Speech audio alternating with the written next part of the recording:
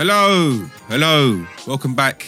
OTB podcast, season 3, episode 9. I remembered this time. Welcome back. Welcome back to our listeners. Hello, if you're new. My name is Tom, colloquially known as Tommy Dyer. Dyer is not my real surname, but we'll work with that. In the building we have as well. Yeah, Patrick's in the building today. What's going on, everyone? Otherwise known as Patrick. You're not going to say Pat. No. Pat. All right. Otherwise known as P Money. Everybody knows this already. What's good, everybody? Hello. And we have Yo, it's Quirky in the building, aka El Choco, aka Slim Wednesday, aka I don't know, slap on something else chocolate related. But keep it PG, of course. But yeah, what's going on, everyone? all good, man. All good. So today, we're just gonna keep the conversation just lighthearted, and we're just gonna talk about how different art forms, like how they've impacted our lives, and maybe give some specific examples as well. By art forms, we're talking about everything. So it could be music, whether just what you're listening to, streaming, what you've seen live, books you've read, theatres you've gone to, theatre productions you've gone to see, just stuff like that. Just things that has touched you and resonated with you. I'm happy to start off. If anyone wants to start off, though, feel free. But you know, I got to crack on. Me crack on, yeah. Yeah, I want to hear from you first, actually. I often ask the guys know this. They talk about. I often ask about who's top 5 dead or alive, as in like your favorite musicians and stuff. One of my favorite musicians has been rest in peace, been Prince Rogers Nelson, and he came to London some years ago, and he was doing these. You're even in purple light right now, and I'm looking at you, man. Oh, it's mad actually, it's innit? mad Purple rain is just shining on me right now. And he was doing this live show or sets of live shows in London, but it wasn't. You couldn't go on the internet and get tickets. He'd just like call in a radio station and be like, "Hey, I'm going to be here today. Come down." And I remember it was a Sunday, and I think I heard it on Radio 1 or something, and it was like, "Oh, Prince is going to be in London." Shepherd's Bush O2, I believe it was, and tickets are £70. And I was like, rah, like, I deliberated. This is while we were still at uni, actually. I think it was in my final year. Okay. And I was like, do I go? Because if I go, am I going to make it in time? Will I be able to get in? It's like £70 is a lot of money, but It's Prince, man. it's a Prince. 70 quid. I don't know when he's going to go, bargain. if he's going to go anytime soon. But I feel like at that stage, we weren't thinking he's going to go soon. Like, No, but when will he I passed, see it him? was a Will shock. I see him? Yeah, innit? yeah. Will I ever get to see him? Because he hadn't come to London properly since, was it 2007 or something? Where he did like 20 plus nights at the O2? Something dumb like right. that? Yeah. 20 yeah. nights. 21 nights at the O2. Mad. Yeah, which was actually a record. I think Michael was supposed to do more, but that obviously that never worked out because he passed by the time he was supposed to do his stuff at the O2. Yeah. So I went from uni, from Cambridge down to London. I got myself to Shepherd's Bush. I got myself to the very back of the queue. I spoke to one of the security guards. I said, will I be able to get in? He said, yeah, you'll be okay. There's still space. We're counting, you know, how many people are in the queue and think you can get in. I said, yes. Got in. Instead of paying £70 as advertised, I paid £10. That was just to get people who didn't want to come to basically not come. It was a disincentive because some people didn't want to pay £70. If you really wanted to see Prince, you pay £70. But actually, he said, no, I can't pay £10. So I paid £10 to see Prince, which is basically the cheapest concert I've been to. Sat up, saw him perform. Not gonna lie, I cried. It touched my life. Because I heard him. Yeah. Mad. Yeah. Was it I like can't a imagine you particular crying. song that made Yeah, you what cry? song was it? What was it? I cried a couple actually. So it wasn't once. I like Mum was just not crying bare all night. crying, not bare crying. Bawling. Fuck No, yeah. yeah. Just a little. I had to have a tissue just to dab the eyes. I a should couple laugh, of but times, I'm innit, laughing. man? I'm sorry. I Soak should up the moisture. Yeah, basically, innit? Just soak out the moisture. But Lay it out, man. It's Purple alright. Rain. Obviously, I cried at Yeah, Purple Rain. yeah. That was like the bait one. He did a song called The Beautiful Ones. I cried at that. I think those two songs, probably made me not cry the most, but I was like, oh, rah, I'm actually seeing Prince live in the flesh. I never thought I'd get to see him. I don't know why. I I just didn't think he was gonna come to London because he just for some reason didn't like to come to London. Or at least I got that impression anyway. So it touched me in a very deep way. And to be honest, I haven't felt the need to go and see concerts after that. I have, but I was like, listen, I've seen Prince. Who else is there for me to go and see? I've seen a legend. If you like Prince or not, Prince is a legend. Yeah. You know what I mean? So that was my, or one of many touching experiences from seeing an artist perform and it impact my life. Yeah, So Yeah. what about you two, man? As far as like live music is concerned, I don't know if it's really as how much it's impacted my life, but definitely like the best show I've been to, it might have been like one of the first as well, was when Nas and Damian Marley. Oh yeah, I heard that was cold. Yeah, It was mad, like because obviously they had the joint album that they did. Yeah. Distant Relatives. Distant right? Relatives, yeah. Yeah, man, that's And the show itself was mad. I didn't really know what too much to expect because they said they're gonna have special guests, and because I hadn't been to the show before, I didn't know how they're gonna play it. But Where is it? Wembley? it was Wembley, yeah.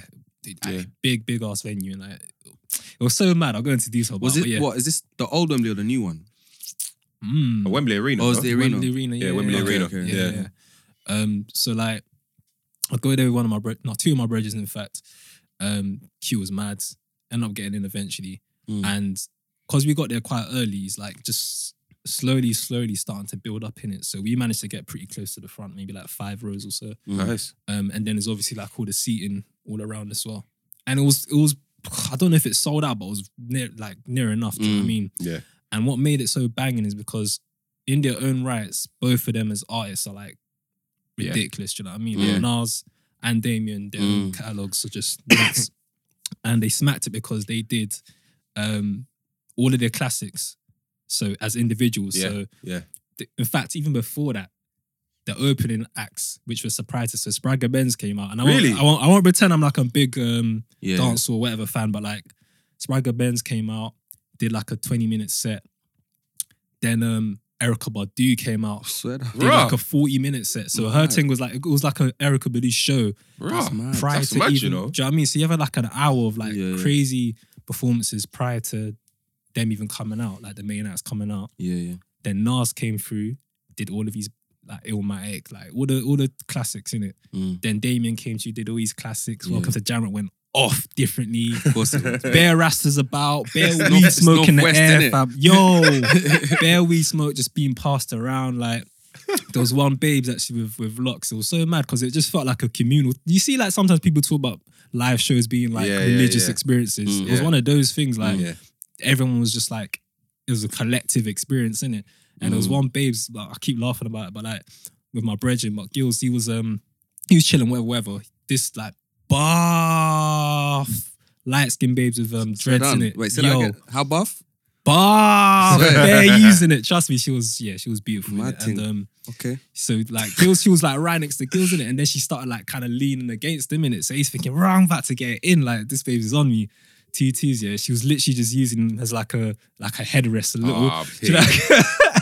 And when she like when she took her head off, sorry, there was just like a big patch of sweat on his on his t-shirt.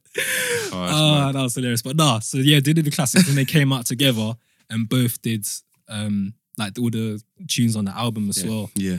And it was just, I don't know, man. Like I said, it was just a proper felt like a spiritual experience because it's my first live show as well, one of the first ones. Yeah. It just is one that sticks in my mind. Yeah. Yeah, man, that was nuts. That's So dope, man. that's one for me, I reckon. That album, I'm trying to remember because I don't really remember anything other than Patience and As We Enter. I don't remember the other songs. I think those were the main singles that came out. Yeah. Sabali as well. But like, if you listen to it, it's one of those albums from beginning to end. You can listen to the whole thing. And there's a debate around this, but Damien spun Nas as far as like rap's concerned. What, in general on the album? On the album, yeah. Even just on the rapping thing, Damien but even Nas. like on Patience itself, that Even like Sabali, I was like, right, this Brother. yeah, some of that's what I'm the talking about. bars he had, Yeah. Woo. Some of the smartest. That song's Yeah. Some of the smartest dummies. Don't know the language of Egyptian mom. Yeah. And a flag on moon. So yeah, man. Can't But find food for that was mad for me as well because Nas is like, he was up there as one of my favorites. The thing about Nas, yeah, he's like, I rate him so much, but he's not like an MC where I know bare of his lyrics in it. Yeah. There's MCs I rate less that I can spit all the lyrics off my head and whatever. But I just hold him at such a high esteem as an MC. Yeah. But then and there's an argument that's been made before, like a lot of dancehall and reggae artists are actually better rappers than like hip hop artists. But okay, yeah, well, that's something that's been man. mentioned in it. But yeah, man. The roots I of listen to hip-hop. some Bounty Killer. Oh yeah, obviously that's another thing. But That's what I was Bounty gonna- Killer's a cold rapper. Yeah. Like, there's bare dons that just I was about to get hella controversial up in here, but we won't do that yet. Hip hop and its West Indian roots, but that's for another day maybe. At least I will say on that. At least Graham recognises this West Indian roots. I mean, Yeah, you can't, man. When Frisco sounds like a Pentecostal Yeah, pastor, you can't deny it. So, yeah. it's mad though, because even related to that, I saw a video. What, and Vintage some- Joba? Nah. Because there was a video. I'll talk about that in a minute still, but yeah. No, but someone like sliced together a set where this is like an old school dancehall set. And it's just in a pack out room. There's Elephant Man, there's Beanie Man, bare dons when they were younger, innit? All in one room, just spitting, passing the mic, whatever. And then they had it with like a grime set where everyone's in a pack out room. Early days, innit? Like Yeah. 03, whatever. Yeah. Just spitting. And like when it's next to each other, it's like you can see so clearly just how the culture's like Yeah. the Yeah. same, do you know what I mean? Yeah. The same type of energy around it. Yeah. So yeah, I found it really cool. Man, I feel like my experiences in music, they're not as conventional as yours have been. Like, I'm not trying to sound like special. or anything But like that. it's personal. like innit? like, So- like big concerts like that. I've been to a couple like fairly big concerts. Like last year, I went to see Kendrick in Amsterdam. That was great. Like Kendrick is one of my favorite artists, so it was just good to just like, Was that last year you said? yeah. Okay, so that's damn. That was a damn tour, yeah. But he performed a lot of his older classics as well. I don't think he performed anything from Section 80, but Good Kid, Mad City was in there. Yeah. I'm pretty sure he performed a few of To Pimp a Butterfly as well. But yeah, the energy was good, man. Like, I don't go to enough live shows, so maybe that's what I'll do more of now. But the energy was just like, obviously it was electric. Kendrick, like we was at the front, so yeah, like man, you could see like the fact that his fingernails weren't clipped. That's how close. That's how close we were to the front. But I don't know, man. Like, I wouldn't say that was the best concert I've been to because, how can I put this? We was in Holland, innit? So first of all, man's not that tall. So Holland, if you don't know already, the Dutch Dutch are tall. are the tallest nation per capita in the world. So that was a bit long. But it was also like, I don't know, I just wanted to be around my people when I was like listening to like Kendrick, do you know what I mean? Like but it wasn't a thing. Like I still had a really good time. It was great. So what's man. the best concert or best gig you've been to? Oh, man. Doesn't even have to be like hip hop related because No, might it's not be there, innit? No, So- it's hard to say, man. I've had better experiences playing music, I think. Okay. Yeah? Yeah, but like classical music. Yeah. That's when I've had like goosebump moments. And I think those moments will always live with me. Because it's like, when you're playing music and you're part of something, sometimes it feels better than, I'm not even gonna say it feels like better than sex, because it's not that. It's like, it feels better than being like passionately in love. Like, the way that I am with music, it's like a drug. Like, I can, like, if I listen to music that I like even just on my headphones now, I feel it physically, like, sort of coursing through me. Yeah. So when you're playing that and like, you know, you've worked Way for a more while strong to than like that get it violin. perfect. You worked for a while to get it perfect with a group of like, you know, like 80 other people, 100 other people, because these orchestras are big orchestras, like sometimes 100 people. It's incredible. Like I used to play for this youth orchestra called the London School Symphony Orchestra. It's a very well respected youth orchestra. It's one of the best in the UK. And we used to play 3 times a year at the Barbican. So that's like, just to give you an idea of the standard. But we used to go on tour as well. And it was like, when we went on tour, like, we'd go to like these like really sort of just like far-flung places like in Italy, like these like random old medieval towns. And you just have like, you know, like just the locals coming out to listen to you. Like, it would be a big deal because it's like a small town. It's like, this orchestra's touring. And I think in those kind of countries, especially like Italy, Spain, Portugal, it's not uncommon to have that. Like you Yeah. have like touring orchestras and people will come and watch you. And it's like when you get it right, like when you, and we also used to play with like professional musicians. Like, so like if you had like a guest like pianist or guest violinist, that person would be a professional. And these people are like creme de la creme, like I remember. their levels. I remember seeing. I went into Interradium years ago. I was in Berlin. I saw Sir Simon Rattle in the Berlin Philharmonic Orchestra Yeah. with Yo-Yo Ma as a pianist. Yeah. It's a very, very mad experience to see. Like It's very mad. Like I obviously I'm biased because I played classical music for as long as I can remember.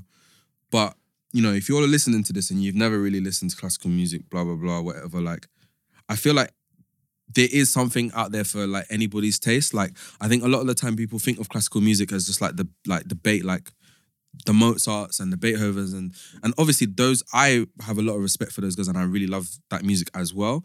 But classical music is actually it's not the right term. Like it's a bit of a, what's the word?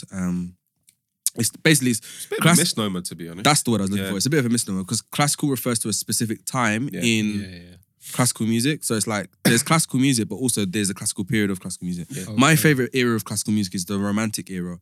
So it's the mid to late 19th century. I'm a sweet boy. Yeah, what can I say? That's when I feel like that's like the sweet spot in between, because classical music can be quite formulaic. It's like, okay, you do this for a few bars and then stop, and it's like quite not repetitive, but it's very formulaic and it follows a pattern. Yeah. Once you get into the Romantic era, it's a lot more like, it's like listening to like a ballad poem or something. It's not like set, you know, it's a lot more. So who are like the leading composers of that time? For me, Brahms, Rachmaninoff. I like the Russians, Tchaikovsky as well. Who else? I like Berlioz.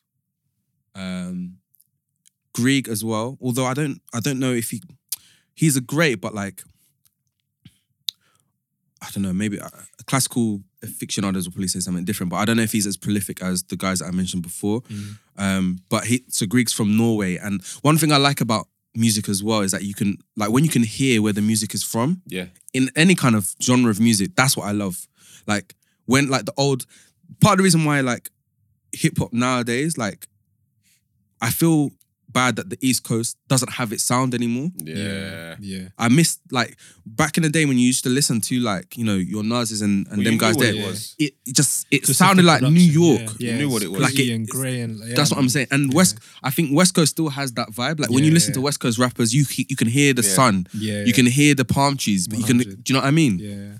You've got a couple of artists in New York that are trying to hold it down, like Dave East and A Hoodie with the boogie and but even then it's still jumping the same type like southern trap beats, isn't it? And I think that's a testament I think to southern hip hop. Like I think people underestimate how influential southern hip hop has been to hip hop in general, to the point where I think southern hip hop is where hip hop is, where the boundaries are pushed. Yeah. Like East Coast is very like, it has its sound and it's like, this is what we do. West Coast is very similar as well. Like it has, like when it came on the scene, like in the late 80s, early 90s, when West Coast started to have their sound, it was revolutionary at the time. But the South has always pushed the button. It's always pushed it forward. But anyway, bring it back to classical music. So yeah, man, I remember like, there's been times when I'm just like looking at like all my colleagues around me and we're playing this thing and like the joy it brings to people listening. And then obviously like you're just in the middle of it. Like you're creating the music, but also listening and enjoying it as well. Just incredible, man. I can't really describe the experience. That's mad. Yeah. I mean, I wonder what it is about music that just speaks to us as human beings so much. Because we're the only, as far as I know, animals that read. That said, I've seen videos and stuff of like cats. I've seen cats enjoying music. I saw a cockatoo enjoying music this week. I saw a cockatoo getting it down to, I can't remember, some southern rapper. Like cockatoo was like getting it in. I'm trying to find you the video. I've seen horses dancing to Fleetwood Mac. Like, I'm serious, man.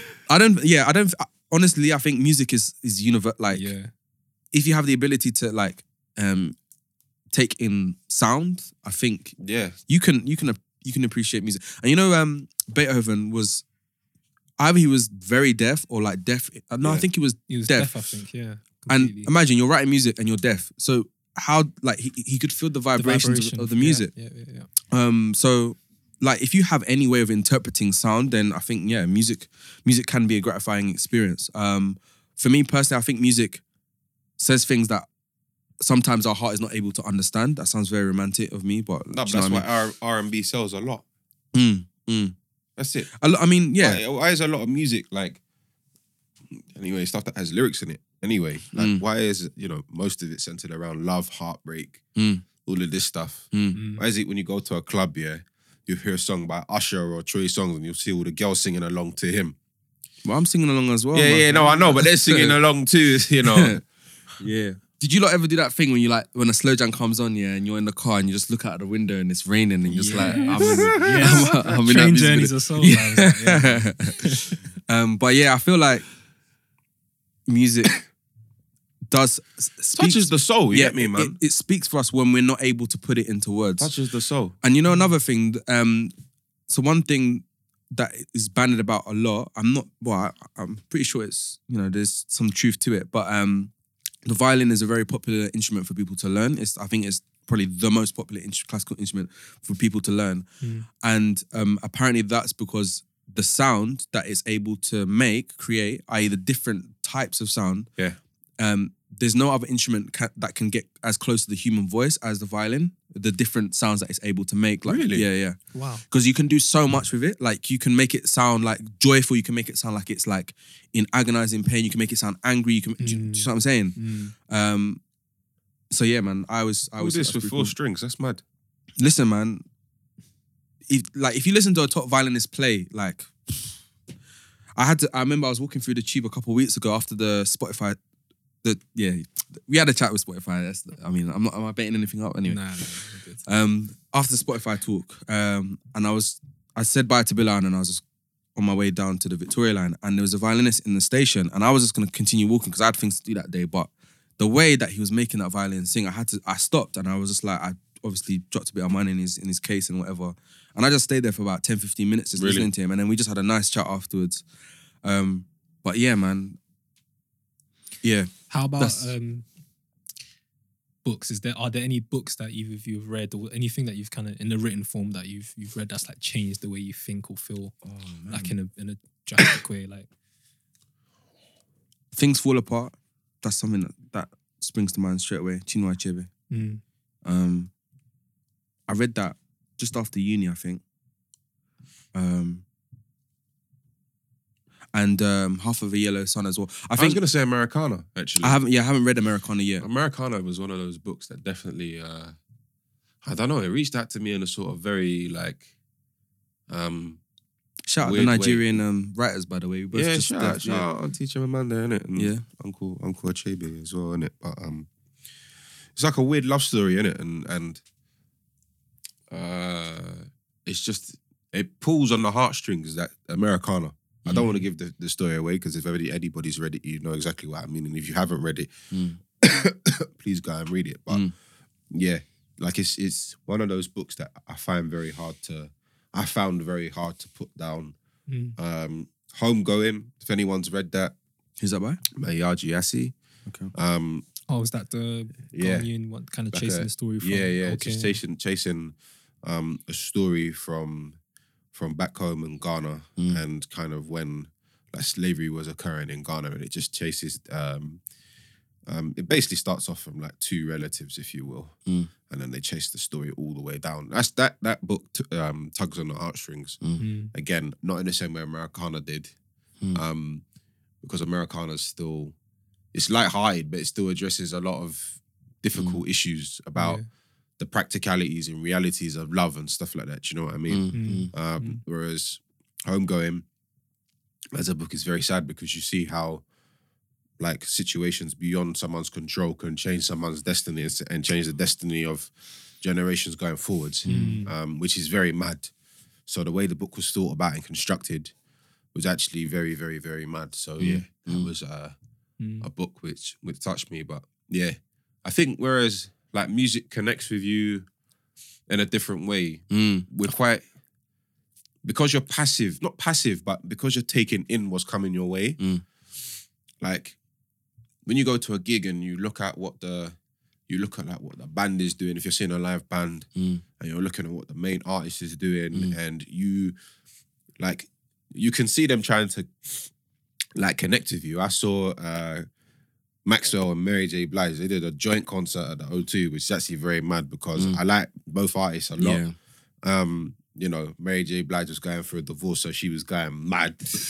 Like, and you know how Mary J. Blige would, like, heartbreak makes her stuff fire, innit? Like, which that's is what they say, yeah. kind of sad, really, like, because she gives us happiness by, you know, her not having any, and Maxwell's cold, innit? So We saw him in Paris as well, innit? He was oh in yeah, Paris, man. Afro Punk, he was cold. Yeah. Oh yeah. Damian Marley was there as well. Yeah, Damian Marley was cold as well. Yeah. Whereas books, like, everybody's perception of a book is going to be slightly different because it's up to our imaginations to create the landscape as well. Do you know what I mean? Yeah. So we go to a concert, we see the same thing and we hear the same thing, or roughly, you know, we hear the same thing. We can potentially feel the same thing, what the artist wants to put in our direction. But with a book, or even with a play, like a theatre production, it's very much up to the interpretation that we choose to give to it. Yeah. You know what I mean? It's a really interesting point. So, which is why people often talk about like encouraging people that like who are younger to spend time reading books as opposed to watching TV, just because the former is more active on the brain than is say like watching TV, which is it can be quite a passive activity. Yeah. because you're just taking it in. Yeah. And you can take in a lot of stuff. But whereas with a book, it's always causing your brain to go along as well. Yeah, So, I feel like you kind of have to not like fill in the gaps that the writers left behind, but the way that you create the paint the picture in your mind is going to be different depending on what kind of person you are and whatever. Yeah. I've talked a lot about, so I don't know if you're about to say something about. No, go on. Like, when we've had previous episodes when we talked about like masculinity and just being able, what that entails, right? And obviously we're gonna have the live podcast in which we kind of unpack that further. And I've mentioned in the past, like I don't know, I haven't cried since I was like, I can't remember how old. You said like 9, didn't it? Yeah, something crazy like that, 10 or something. And other than that one experience, kind of more recently, but outside of that, right, it's something that it doesn't come naturally to me. That's not how I kind of outwardly express emotion. But then I read this book called A Man's Search for Meaning by Viktor Frankl. And he's talking about his experience basically in a Nazi concentration camp. He was previously like a psychiatrist, and he started using his own techniques to essentially stay sane. Like, people were dying around him. Yeah. They were being worked like crazy hours per day, just starvation, just so many mad things.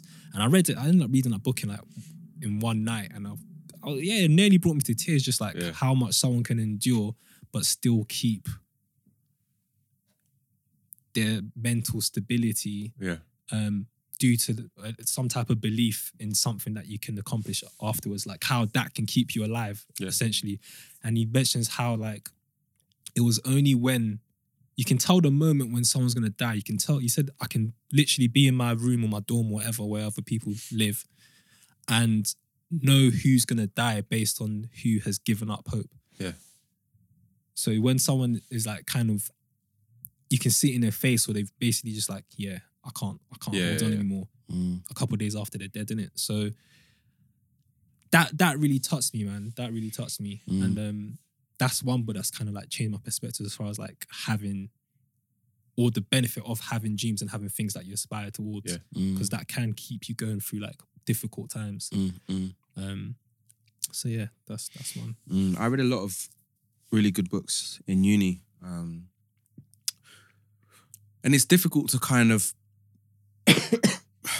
to sort of sum up like how they've all impacted me. I think as a collective, they all kind of I think they shifted the way that I thought about things. So what kind of things did I read? I read a lot of Latin American literature, like South American literature. So yeah, they're coming to me now. So Kingdom of This World by Alejo Carpentier is a Cuban writer. White Cuban writer, but he wrote about the Haitian Revolution. That is a fantastic book. I invite everybody to read that book because first of all, people should know about the Haitian Revolution. Like, it's the only successful slave revolution or successful revolution enacted by enslaved people in recorded human history. Yeah. And it's the first Black Republic in the Western Hemisphere. So it's a very, very important subject matter, but also the way that he incorporates magical realism in it. Yeah. It does kind of like sort of stop to make you think about like, I always feel like reality in the West and reality outside of the West are actually different. Yeah. What do I mean by that? Like the parameters of what is possible in the West and the parameters outside of it is different. And in that book, he paints that picture really well. So just to give you an idea, like he talks about how the enslaved Africans in Haiti, how they use their knowledge of like herbal remedies, spirituality, and knowing nature, knowing the environment, even though it wasn't their native environment, but it was similar to where they come from in West Africa. They were able to use that against the European slave masters. I think I've spoken about this before, but yeah, that is a great book. Obviously, there's 100 Years of Solitude. I think that's just a fantastic book. Bro, I can't lie. You didn't like it? It's It's liked confusing. it, but it was so confusing because You have to- everyone has the same same name. Like, But the book that you had, did it have a family tree in it? I read it as an ebook, Okay, so like, on my Kindle. what you need to do, well, I guess you've read it now, but so when I read it, in the edition that I had, it had a family tree at the beginning, so I just Okay, kept on it's referring back reference. to it. Yeah. But again, it's like that has a lot to do with magical realism as well. I mean, that is like probably the most famous novel when it comes to magical realism, which apparently was a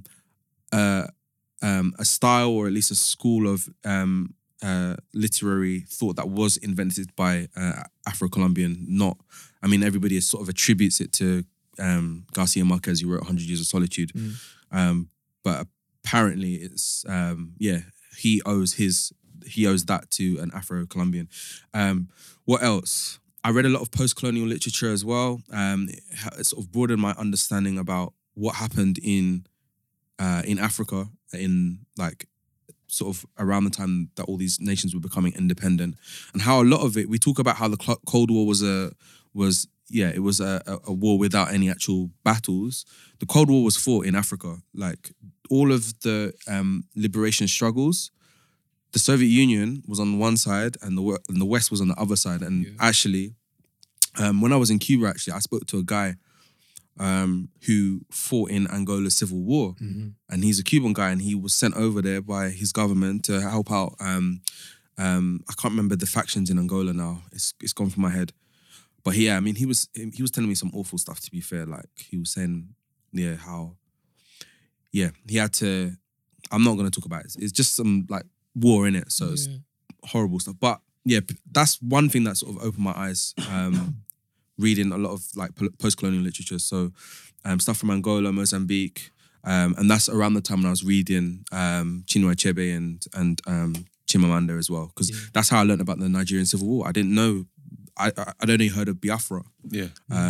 I had no idea how devastating the Civil War was. And again, it was the West had a massive stake in all these people trying to liberate themselves from colonial oppression. So yeah, that was very interesting. Then I think, apart from that, I think the biggest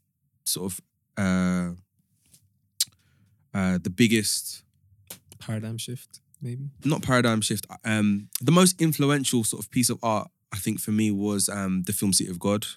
Really? Yeah. When I say influential, it definitely changed my not my direction in life, but it's why I got interested in Brazil in the very first place. I was 12 years old. I was on a plane back from the Caribbean and just watching an in-flight film, and I just saw this film called City of God. I was like, "What's this?" Turned it on, and for the first time, like, I saw. It was just amazing to see, like, black faces on the screen, and, like, I'd not seen a film where there was that many, like, black faces like that before. And I'm not talking like, I'm talking like children. Yeah. and obviously they're speaking this language that to me was like, it sounded very beautiful. I was like, oh, what is this like Portuguese? Like at that stage, I don't know if I knew that they spoke Portuguese in Brazil. Yeah. And it was just from that moment, I think, that I'd always, like from then on, I'd always had like this interest in Brazil and going out there. But for me, it was just like seeing like these black faces in a film like this. That really kind of, that sort of changed things to me.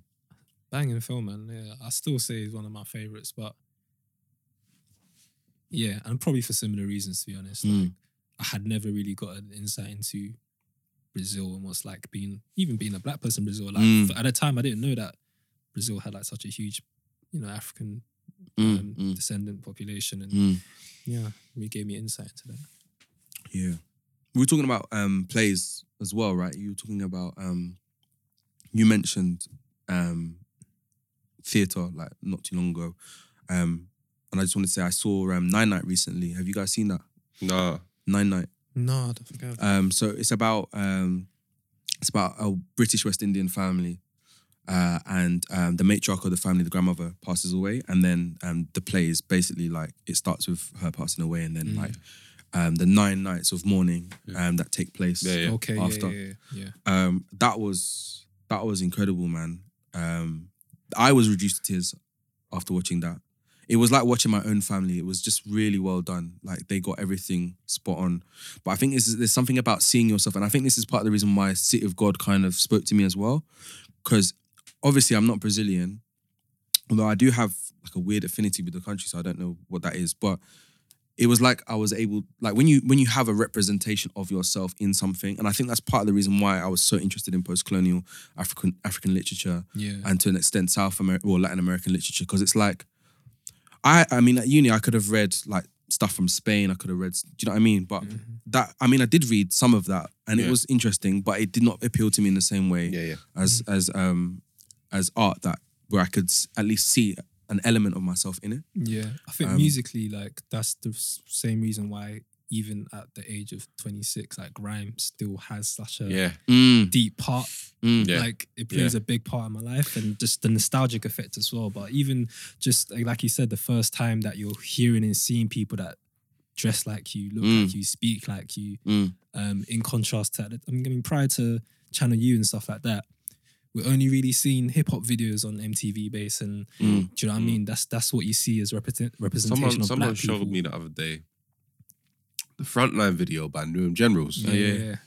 And I mean, I didn't spend a lot of time in Forest Gate, but I used to pass through Forest Gate a lot. I remember seeing this thing, and I was like, who's it? Well, I knew who it was, the double with the infamous leather jacket in the hat. The video. A-Rex. And I was like, right, this is a sick video. And I still remember I haven't seen that video in maybe 5-10 years. And the way that video just took me back was just, I didn't think I'd have the nostalgia that I would have. I just thought, oh, whatever, but you're watching it and you're like, right, like, it just blew me away, to be honest. Do you know what I realised? When I was away, two things. Grime would come up on my music because it's just there in my playlist and whatever. And I'm like, I'm not in London, or I'm not in the UK, I'm not in London, so I'm not seeing red buses, I'm not seeing the underground. And so like the sound didn't like make sense. It didn't resonate. It was like it. And again, it goes back to what I was saying about, I love it when music sounds like where it's from. And there's something about grime that for me, it's just like, this is like London, or at least this is like urban UK. Do you know what I mean? Like this is, and also in Brazil, like grime was starting to take off when I was there as well. People were getting into grime. Like really? In Brazil? Yeah. Oh, sick. Like apparently in the capital Brasilia, that's where like grime DJs are at their biggest. But like I met a few grime DJs in Rio, and like, you know, like they're sort of they're not that well aware of like the golden era of grime, like between like 2004, 2007, 2008. They're more like they're getting into Stormzy and them and there and whatever. So but yeah, it was just funny because I was just like, I'm glad that they was appreciating it. But like it was just like this stuff, like I don't know. It's too warm there. It's too like just beautiful. To be fair, one thing that I clocked was, okay, so Rio, it's split, like not split, but it has like two. It's split into like the North Zone, South Zone, and the West Zone, right? The North Zone is where the majority of Rio's black population lives, and that's the furthest away from the beach, right? Okay. And once you go up there, you haven't seen and people even dress differently. People like when you're in the South Zone of Rio, people like dress like sort of beachy. It feels a bit like California. Okay. When you get further north in Rio, it feels like, I mean, it's still hot, so people, you know, they're not wearing bare clothes and that, but like the way that people dress is like a lot more like gritty and a bit more urban. So, and obviously those are the kind of people that were like getting into grime. I remember before I moved to Brazil, one of my classes, I used to teach English to people, and I got to teach like these teenagers. Like I got to have like one like sort of, I guess like a masterclass with teenagers because this one school heard that I was in this city. They were like, oh, there's a native English speaker here. He's giving lessons to these like university students. Come to like there was like a special English school and teach our kids. So I did that. I like just gave a presentation about the UK, and I just played them. I think I've told you this before. I played them Kano Science and Life, right? Yeah. And it was the way that the reactions were so telling. So like the white students were just a bit like, oh, this is, I don't know, man, this is a bit weird. And the black students, their eyes lit up. Like they were just like, sick. it was crazy. So That's mad. So I am sort of like, I guess I'm sort of contradicting myself because I'm saying like the sound has to, it doesn't quite make as much sense when it's away from its place of origin. But I feel like for certain people, like that lived experience is not, you know, it's not something that's specific to a given place. It's like hip hop though, isn't it? Like we resonate to this hip hop. is true. Yeah, in the US, I'm talking out the US, not just hip hop that's out the UK because we know that's there too as well, innit? But I'll hear something from Jay-Z, Nas, even like a 50 Cent or Outkast, or someone from the West Coast, like a Nipsey Hussle. Shout out Nipsey. And I'll resonate like with not everything they have to say. Yeah. Because some of it is like very there. Like one of I was talking to a friend, and he was saying to me sometimes what he doesn't understand is like the NBA references that they have. But actually, because of a lot of NBA references I was hearing in hip hop as a kid, I was watching NBA in the evening. I was staying up till mad hours of the night to understand what these guys were talking about. Yeah. And like, what are these man talking about triple doubles and all of these things and like postseason and all of these things here, innit? So I never really, well, it calls me to do something else and take action in it. But on that wonderful note, this has been a really light-hearted episode. Just talking about different art forms and the impact it's had on our lives. I mean, not necessarily the impact, but just like the way it's resonated with us. I'm pretty sure for our listeners that you lot feel the same way, or you might not. Let us know if you like this episode or don't, or just have any comments. Tweet us. You know where we're at, OTB Podcast UK on Twitter. OTB chats. Hashtag OTB chats. If you want to get and reach out to us, email otbpodcastuk@gmail.com. Am I missing anything? Because I'm horrible at this plugin business. Oh, we got the Instagram. Instagram is the same. Podcast UK, same as the Twitter. Yeah. Instagram is same as Twitter. But also though, might as well. I just clocked. I say Also, context. I say also, but apparently I sound. Anyway, leave it. No, explain. Alright, cool. So there was this thing. What's it called on Twitter? Like the accent challenge. Accent challenge, right? And then Patrick must have added me saying how I pronounce also, ALSO, as also, like AUSO, and I clocked it myself. I was like, oh man, this is true. But I'm not. If you guys have certain book recommendations or music, whatever that's like changed your life, definitely at us and like let us know about that as well, because I'm always looking for new things to plug, consume. like one book or one song or one film. Yeah, man. Yeah, man. Tom. What? I was saying to do it. Oh, me? Yeah. Plug what? Yeah, anything. One song, one film, one. Okay, album I'm gonna plug would be Prince Purple Rain, and the movie as well. He did a movie Purple Rain, so actually check out the movie, and because the album basically the soundtrack to it. So Purple Rain, because it's just a cool like coming of age movie. Yeah. But no, go to quick.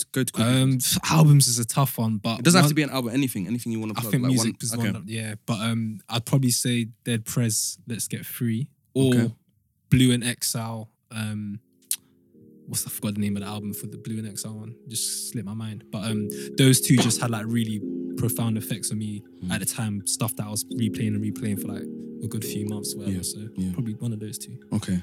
For me, like I said, The Kingdom of This World by Alejo Carpentier. It's in translation, so you can read it. It's a great novel. And yeah, I think that's it, really. I mean, City of God. If you haven't seen that film by now, then you're slacking. Just go and watch it. It's a great film. Yeah. But yeah, I think that's it, guys. Sweet. Take care, guys.